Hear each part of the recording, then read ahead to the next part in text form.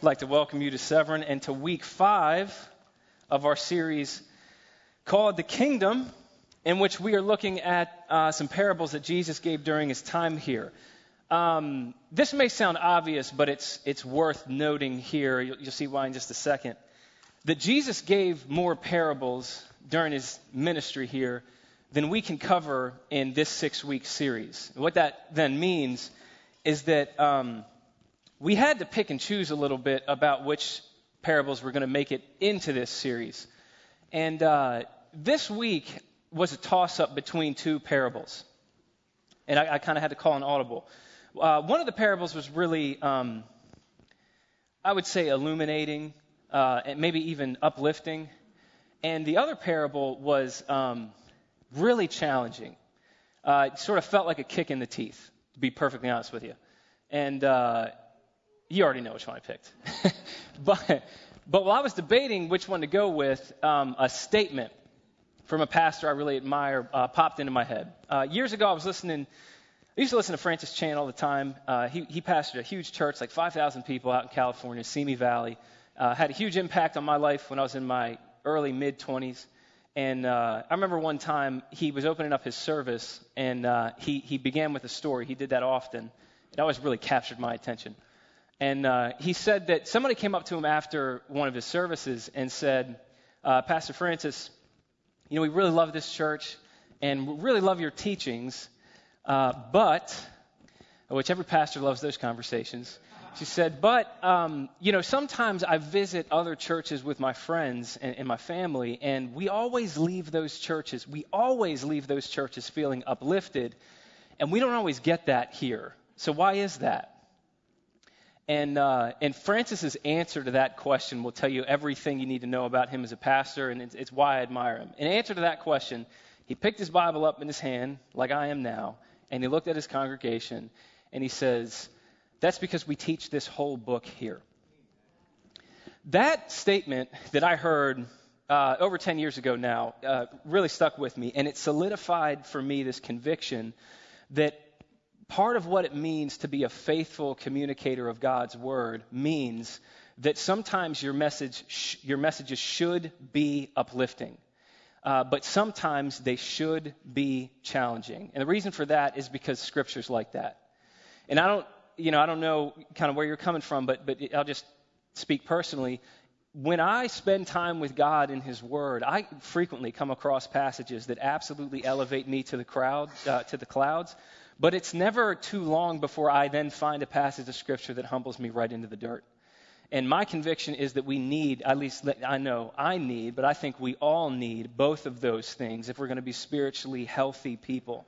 And so today we're going to look at a parable that I'm confident is going to be really challenging to you because it was really challenging to me. And so if it hurts to hear it, just imagine what it's like to deliver it and to sit on it for 7 days. We're going to be in Luke chapter 17. On the front end, all I want to look at is verses 7 through 10. Here's what Jesus said almost 2,000 years ago.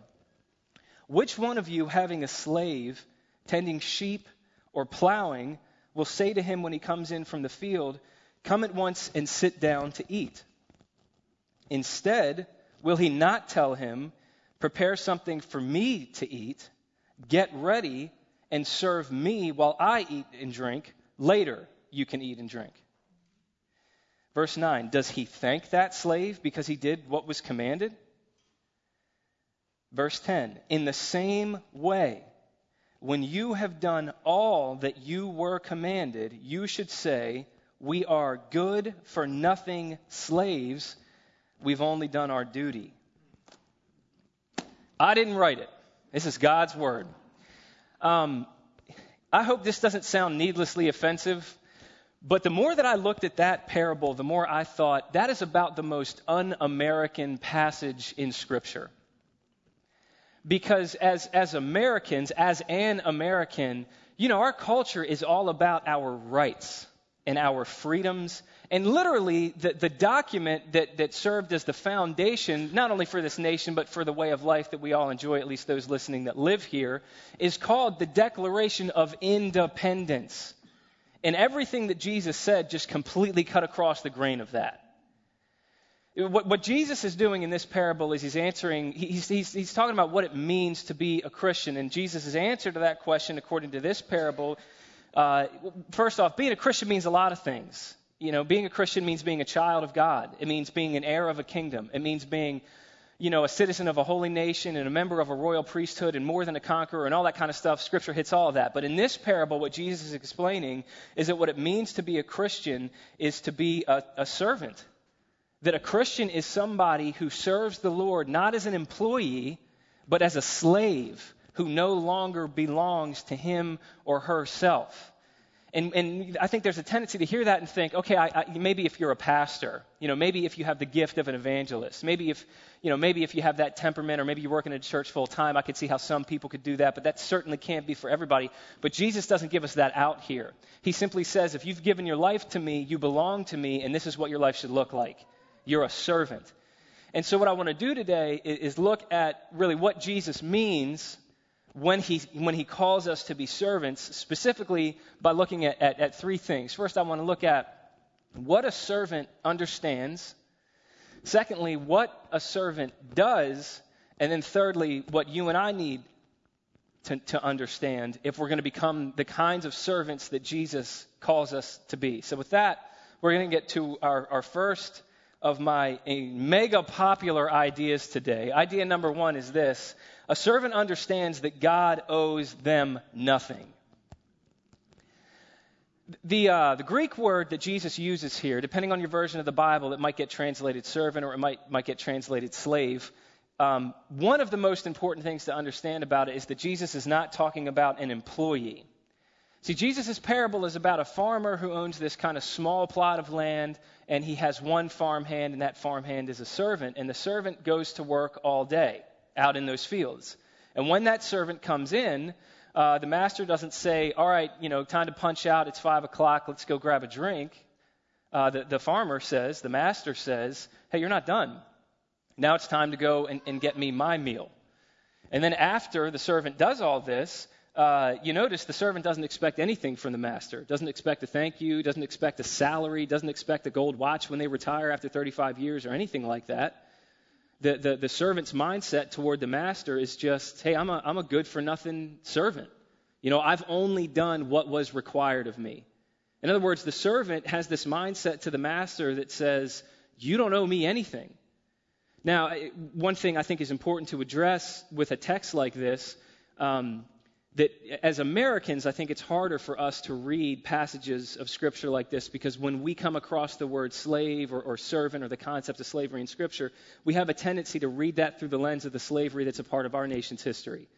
And it is really important to understand that the slavery in our nation's history is a far cry from the slavery that you read about, for instance, in the culture described in Scripture 2,000 years ago. Because the slavery in our nation's history, first off, was race-based. But secondly, it was a holistic slavery. What that means is that a master owned not just the labor, but the person of the slave, the whole person. So they could do whatever they wanted to the slave. They could mistreat the slave accordingly. And that's not what we're talking about in a parable like this. It's actually a lot different. In Scripture, slavery had to do with what's called indentured servanthood. A servant was basically somebody who had fallen into debt. And, of course, that was in a day and age when you couldn't simply declare bankruptcy. And so what happened is if you fell into a debt that was greater than you were able to pay, what happened was you were obliged to go into service for your creditor until you actually paid your debt off.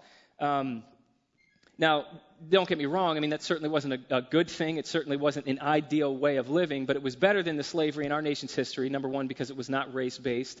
Number two, because your master did not own your person. He or she simply owned your labor. And as tough as a life as that would have been for a slave in Jesus' day, the hearers of this parable Jesus gave would have known that way of life described for the servant in this parable is actually better than the alternative.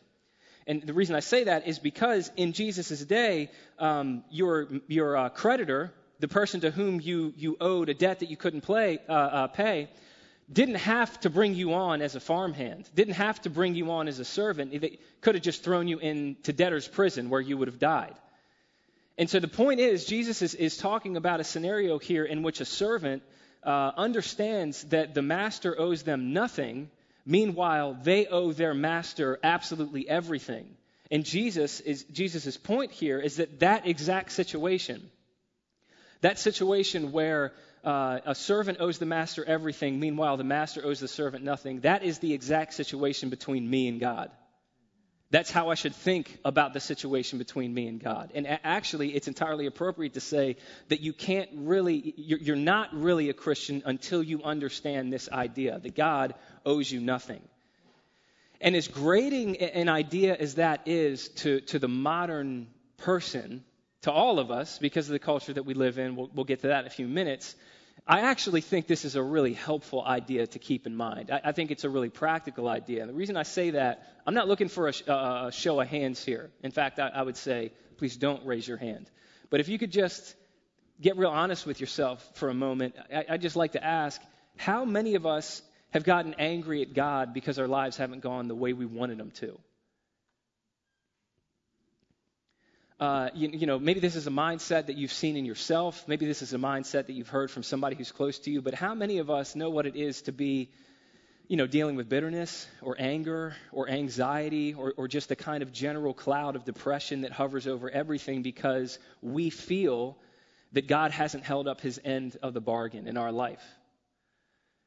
I've been pastoring for over 8 years now, and what I've found in my experience is that a lot more people feel that way than are willing to admit that they feel that way. And as a result of that, we experience all of these kind of uncontrollable emotions that drive us from one breakdown to the next. But the truth is, there's actually an assumption underneath all of that. And that assumption is that God owes me a good life. That not just that he owes me a good life, but that he owes me my definition of a good life, which is a totally unprovable premise.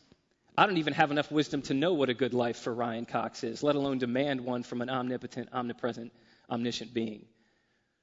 And if we take out the assumption underneath that, the truth is we would lose all of our bitterness about what's happened to us, and our anger about what might be happening to us, and our anxiety about what might happen to us tomorrow. We would lose all of those uncontrollable emotions. They would lose their power in our lives if we took out the assumption underneath them that gives rise to them.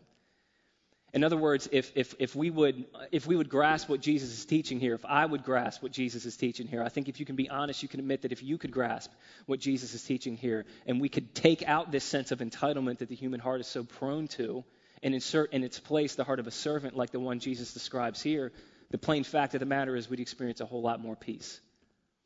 And so first off, a servant understands that God owes them nothing. Didn't expect any rounds of applause, but we'll move forward. Number two, this is what a servant does, according to this parable Jesus delivers here. Number two, a servant obeys without qualification. And I think this one might be even harder for people in this culture, speaking from personal experience. Verse 10, Luke 17, verse 10 says, "In the same way, when you have done all that you were commanded, you should say, 'We are good for nothing slaves. We've only done our duty.'" What's interesting is that right after this, Jesus tells a story about 10 lepers. And it's easy to think that the text is just kind of jumping all over the place, but I don't think it is.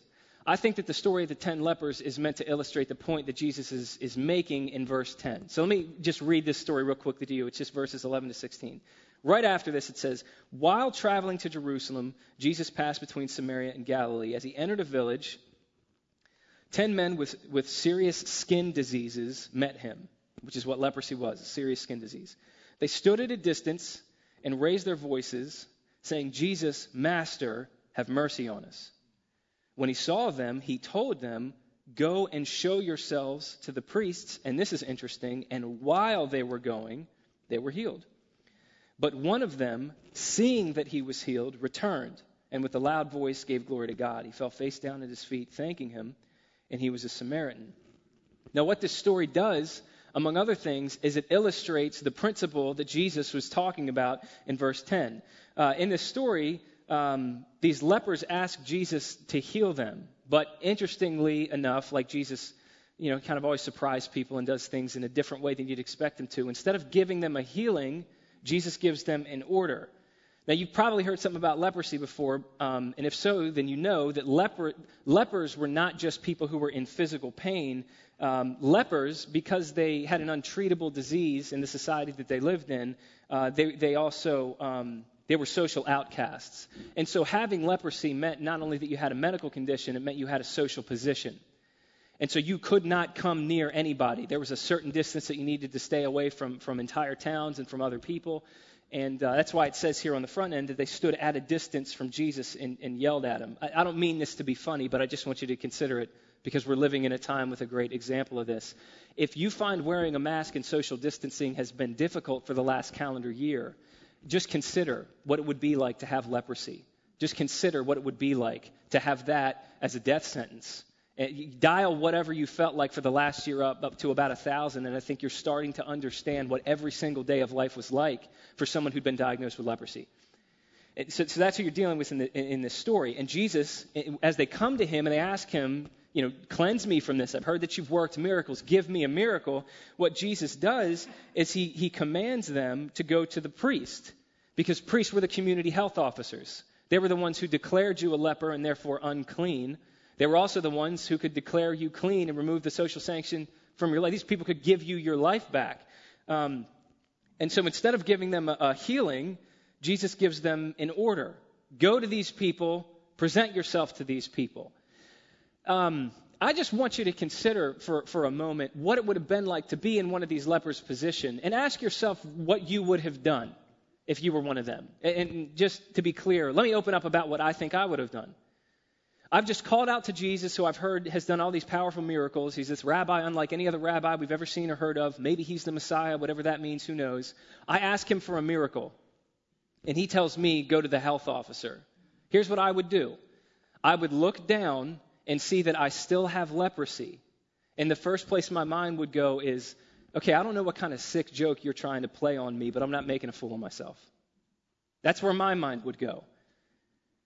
See, for a leper to go running into a village and then to a health officer is basically, that at the very least, that could get you mocked and ridiculed. That's basically inviting an emotionally devastating experience in your life where you're just reminded one more really painful time of exactly how alone you are in the world.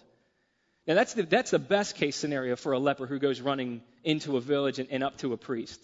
But maybe it'd be worse than that. Maybe they'd punish you, for coming too close. Maybe they'd hit you with some stricter social sanctions, or maybe they'd even kill you. Maybe they'd look at you and say, hey, this guy knows he has nothing to live for, and so he's trying to infect the rest of us, trying to bring everybody down with him, so we have no choice but to kill him. The point is, Jesus, in giving them this command, put all of these lepers in a very difficult situation, but they obeyed.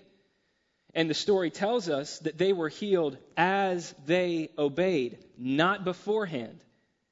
And one of the things that story is meant to get across to us is that if you only obey when you understand why, then you're not going to experience the power of Jesus in your life.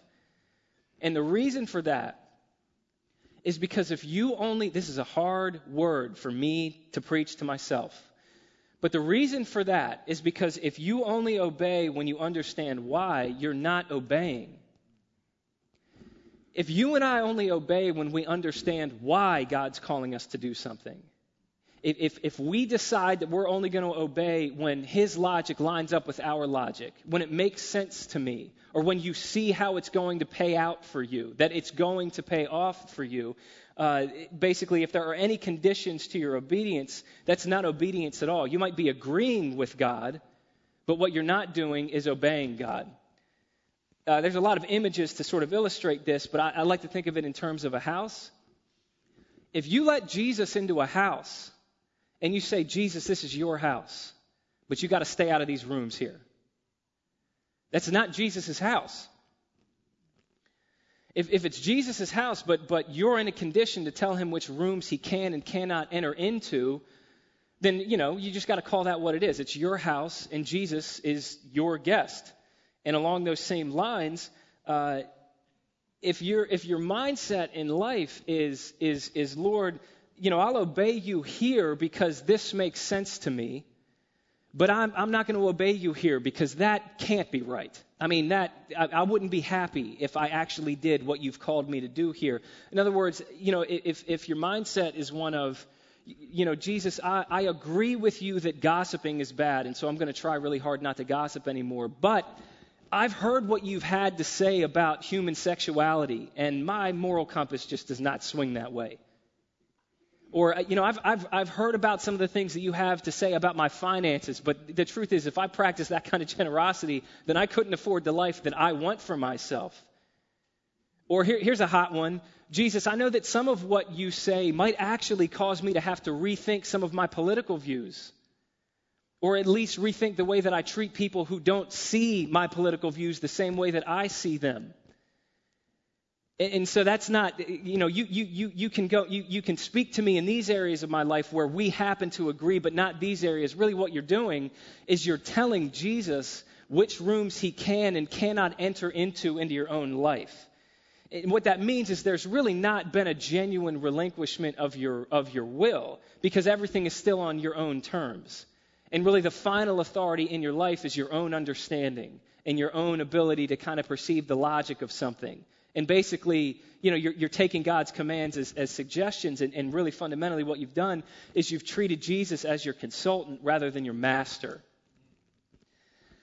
And I heard a pastor I really admire named Tim Keller speak to this idea of treating Jesus as your consultant or your assistant one time. He said that when he was a lot younger, he was in Colorado and he found himself in a camp, and he heard an illustration from a woman who he said that this illustration actually changed his life. And so I want to offer it to you, and if you're a visual thinker, I think you're really going to appreciate this. For sake of argument, let's say that the distance between the Earth and the Sun is 93 million miles. We'll just round it out. 93 million miles. This lady said if you reduce the distance between the Earth and the Sun, that 93 million mile expanse, to just the width of this sheet of paper right there, if that equals 93 million miles, then the distance between Earth and the next closest star would be represented by a stack of papers about 70 feet high. That's the nearest star. And the diameter of the Milky Way galaxy as a whole would be represented by a stack of papers over 310 miles high. That's how big this galaxy is. And then, of course, what we now know today is that our galaxy is one of a seemingly infinite number of galaxies in what we call the universe. There's actually more galaxies in the universe than there are grains of sand on planet Earth. Our top scientists simply say that the universe is expanding, but the only reason they say that is because we just can't seem to see the end of it no matter how hard we look. And this woman then went on to say that Hebrews tells us that Jesus upholds not just this planet or this solar system or this galaxy, but the entire universe with just the word of his power. He upholds the universe with his pinky finger, as it were. And then she turned to the class and she said, is this really the kind of person you invite into your life to be your personal assistant? It kind of just settles the issue for me. I don't know if you're like that. The question is Jesus really the kind of person that we should invite into our home, telling him which rooms he can walk into and which rooms are off limit? Or should we instead just sort of hand him the keys and say, you know what, Jesus, you seem like you know what you're doing, so this house is yours now. And if you got to tear this thing down to the foundation and rebuild, you got this. This is your house. I'm just along for the ride. And if that means I have to say no to some of the strongest desires I find in my own heart, so be it. And if that means I have to practice a generosity that actually costs me a lifestyle that I had planned for myself, so be it.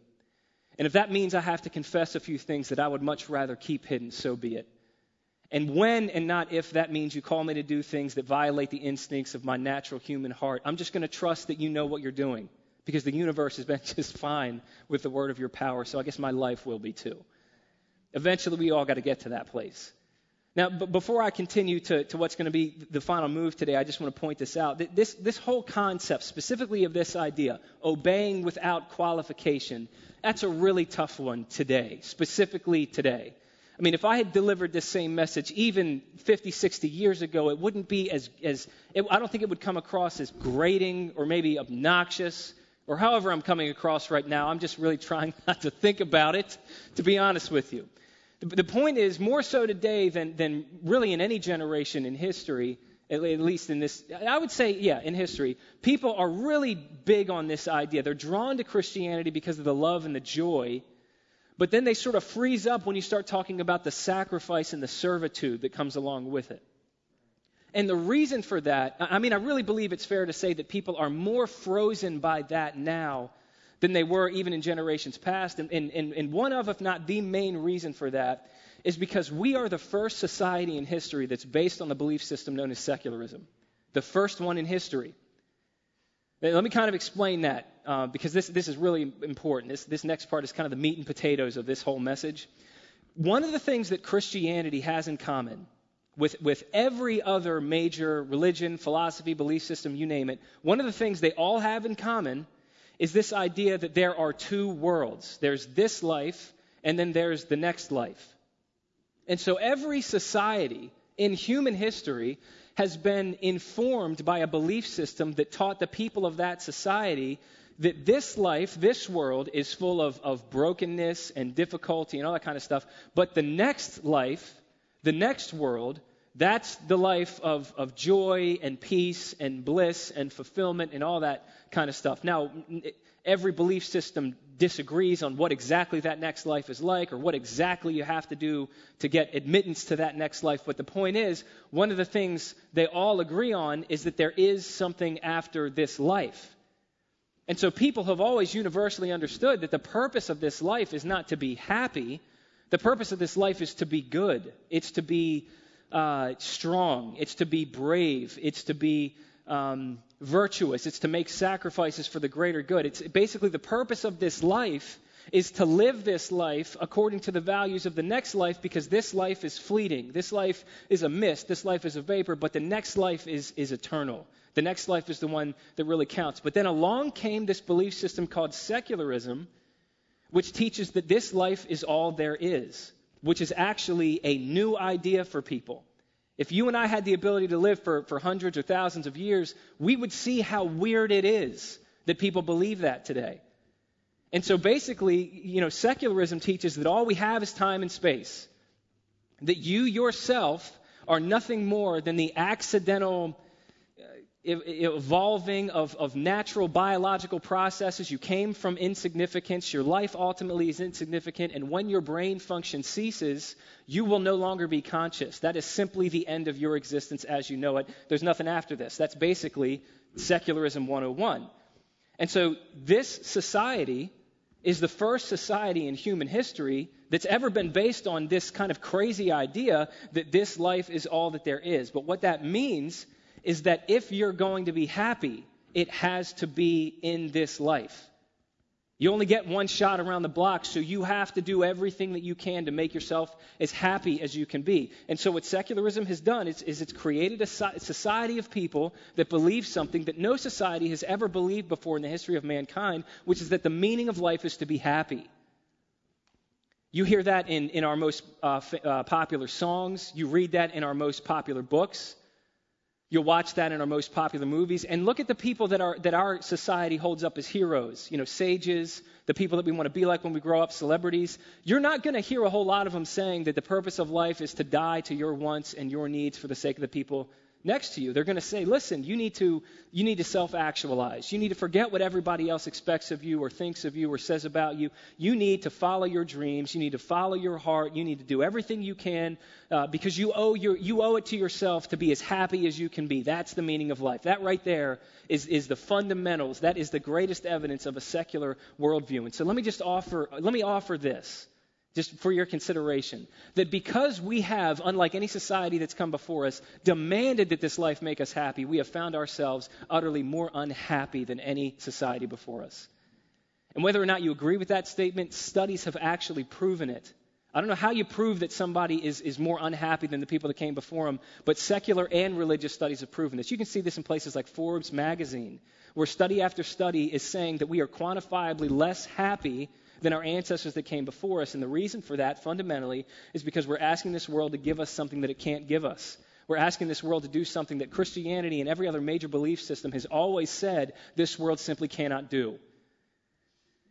Now that's kind of heavy, so let me use a very simple illustration from my own life to demonstrate this. Before I got to call myself a professional firefighter, I had to go through a 6-month fire academy. And during those 6 months were not pleasant. I lost all of my freedom. I had to get up at 4:30 a.m. every morning. I was told what to do all day. No matter what I did, I was told I was doing it wrong all day. I was getting under constant stress, constant pressure that I'm going to fail this test and lose my job and whatever else, and I was making almost nothing. And all I had to look forward to every day was more of the same thing the next day until I graduated. Not the most pleasant experience. With that in mind, if I had gone into the academy believing that my purpose in the fire academy was to have fun, or that the job description of my recruit training officers was to ensure that I felt better about myself today than I did yesterday, then the fire academy, which was already challenging, would have quickly become unbearable. And I would have become an unbearable person to be around. I'm not even that pleasant to be around to begin with. If I went into the fire academy with those expectations of it, I would have found myself disillusioned. I would have found myself confused. I would have come home every day. I would have complained to everybody within a 5-mile radius of how difficult my life was. Wave after wave of self-pity would have crashed on me until eventually I had a breakdown and just couldn't do it anymore. And so the reason that I got through the academy, the point of this is the reason I got through the academy was because I understood what the purpose of the academy was and what the purpose of the academy was not. The purpose of the academy was not to entertain me. It was to develop me. It wasn't about making me happy. It was about getting me ready. And Christians, since the beginning of this movement Jesus created about 2,000 years ago, known as Christianity, Christians have understood life in those same terms. That's why Peter, writing to Christians who were facing actual persecution, wrote in 1 Peter chapter 4, he said, "Don't be surprised at the fiery ordeal when it comes among you to test you as though something unusual were happening to you." I was thinking about that verse this week. That phrase, the fiery ordeal, is a Greek word that literally means the burning. He says, don't be surprised at the burning. That's a really striking metaphor that Peter's using there. Because basically what he's saying is the moment that you give your life to Jesus, that moment, Jesus turns you into a lump of gold, which is incredible. But what that means is that from that moment for the rest of your life is your personal purification process.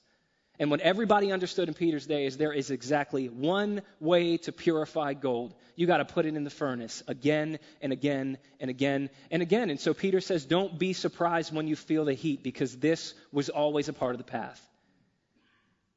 And so for 2,000 years, Christians have understood, and I think we're myself included, I think we are in a society that puts us more at risk for forgetting this in a unique way than any group of Christians that's come before us for the last 2,000 years. For the expanse of the movement known as Christianity, followers of Jesus have understood that the purpose of this life is not to entertain me, to satisfy me, or fulfill me. It's to develop the image of Christ in me so that I can glorify God and live the life that He's called me to live. That's it.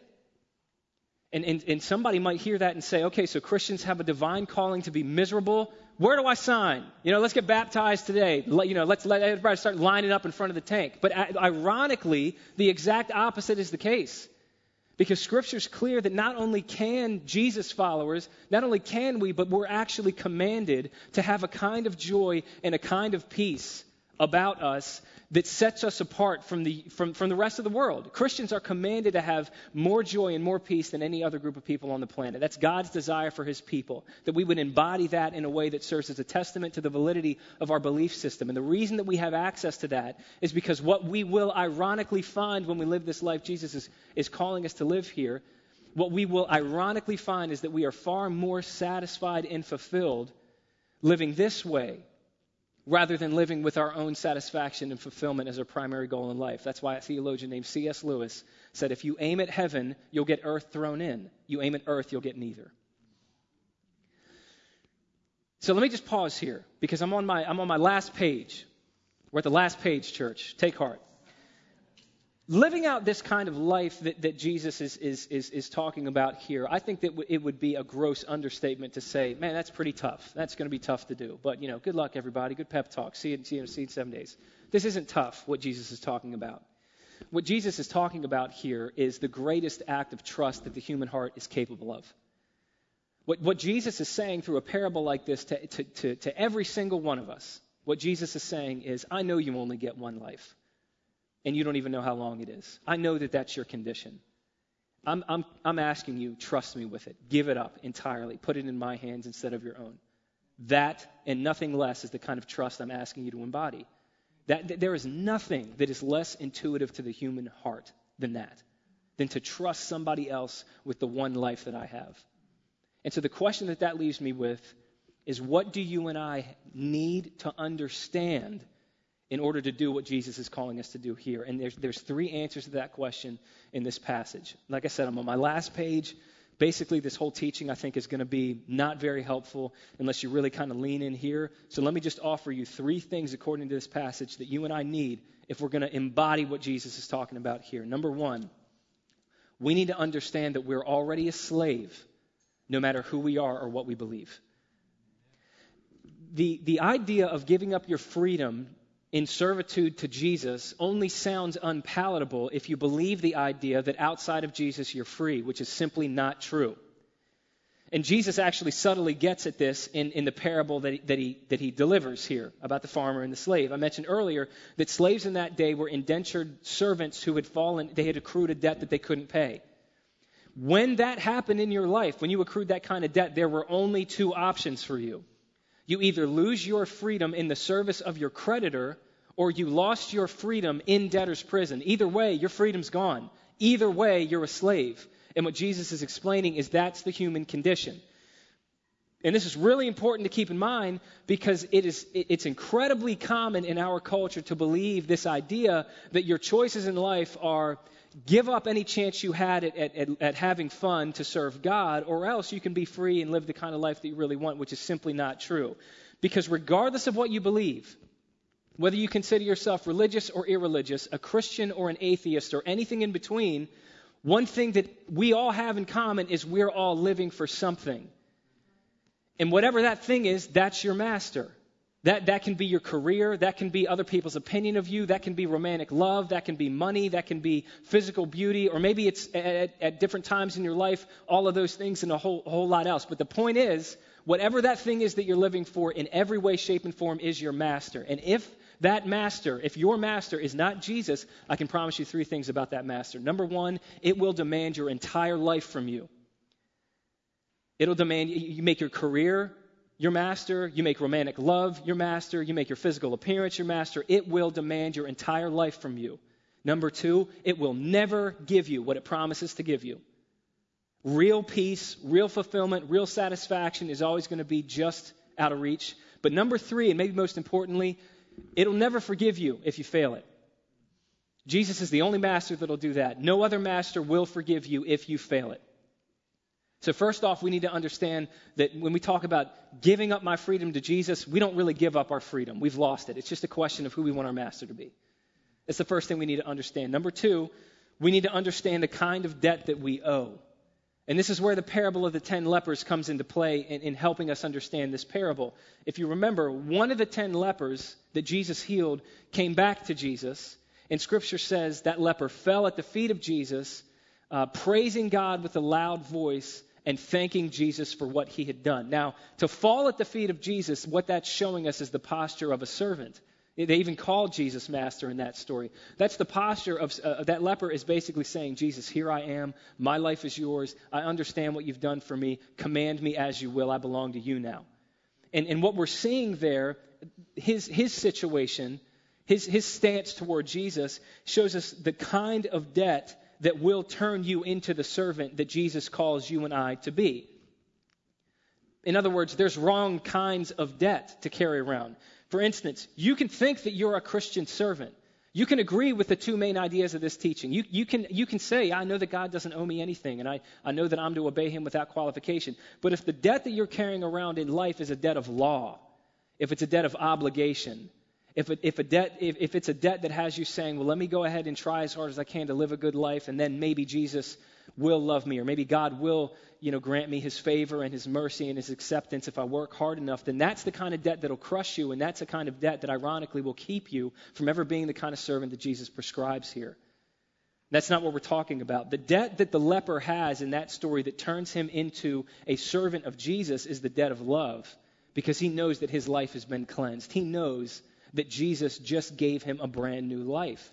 And so what it means to become a Christian servant is that you see and you understand that Jesus already has cleansed you. And so you're not serving out of this kind of faint hope that maybe one day God will love you and accept you. You're praising him. You're falling down before him because you know that he already, through Jesus, you know that he already has accepted you and his love's never going to end towards you. And so instead of this kind of fear-based, works-driven relationship with God that has you on the mountaintop one day and in the valley the next, always wondering if you measure up, your service to Jesus becomes the greatest joy of your life, and it's marked by thankfulness toward the one who's cleansed you. So the second thing we need to understand is the kind of debt that we owe, but this is my last idea today, so we're almost done. The third thing we need to understand is the kind of master that Jesus is. And I kind of touched on this earlier, but while every other master in this life demands our lives from us, this is what's so unique about Jesus. He's the one master who gave his life for us. And because Jesus did that, we are not only servants, but according to Scripture, we're sons and daughters. C.S. Lewis wrote a book called The Screwtape Letters. I've never quoted it from a sermon before because it's so weird. I actually read it in quarantine. And it's a book that's actually written from the perspective of a demon. And very, very strange book. But there's a specific line in the Screwtape Letters where C.S. Lewis is articulating the difference between Satan's hope and God's hope for mankind in general. And I thought he just said this better than I ever could. This is a demon speaking. He said, "We want cattle who can finally become food. God wants servants who can finally become sons. We want to suck in while he wants to give out. We are empty and would be filled. He is full and flows over. Our aim is a world in which Satan has drawn all other beings into himself. God wants a world full of beings united to him, but still distinct." And here's what this means. It means that ultimately, in the end, service to God is the only kind of real freedom that exists. Because in Jesus, we are servants who both already are and are still becoming sons and daughters of the Most High God. And the only reason for that is because in Jesus, we have the one master who gave his life that his servants might finally know freedom. And the more that becomes real to us, the more service to him becomes our greatest joy in life. Let me call the worship team up, and I'm going to close with this. John Newton, who was a famous hymn writer, he really encapsulated everything that I'm trying to get across today with basically two stanzas. So I guess I could have just read this on the front end and saved everybody some time. He said, "Our pleasure and our duty," I really hear this because we're done. It says, "Our pleasure and our duty, though opposite before, since we have seen his beauty, are joined to part no more. To see the law by Christ fulfilled and hear his pardoning voice transforms a slave into a child and duty into choice." And so my summary statement is that in Jesus, we are children of God. Scripture could not be any more clear about that. But we are children who throw ourselves down before our Father with a posture of heart that says, "Command me. Whatever your will for my life, even if I don't understand it, even if it costs me, even if it doesn't pay off and give me the life that I had planned out for myself, your will be done in my life." And when our hearts fail us as we try to live that out, when we inevitably fall like every single one of us will, we need only go back to the cross where we see that one time a master loved his servants so much that he laid his life down for our freedom. And as we see him doing that for us, in turn, we lay down our lives for him. That's it. That's all. Let me pray for us.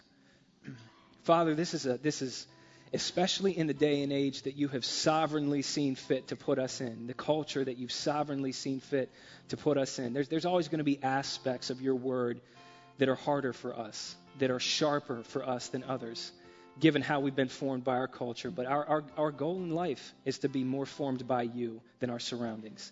to be more a product of our Savior than our circumstances. And so, God, this passage calls us to the hardest thing that we're ever going to have to do, which is to trust you with want and disregard, to hand over our very lives to you with open hands, to let you do whatever you want to do with it. God, there's not a single one of us that has the strength to do that. So would you give us the ability to see Jesus laying down his life for us?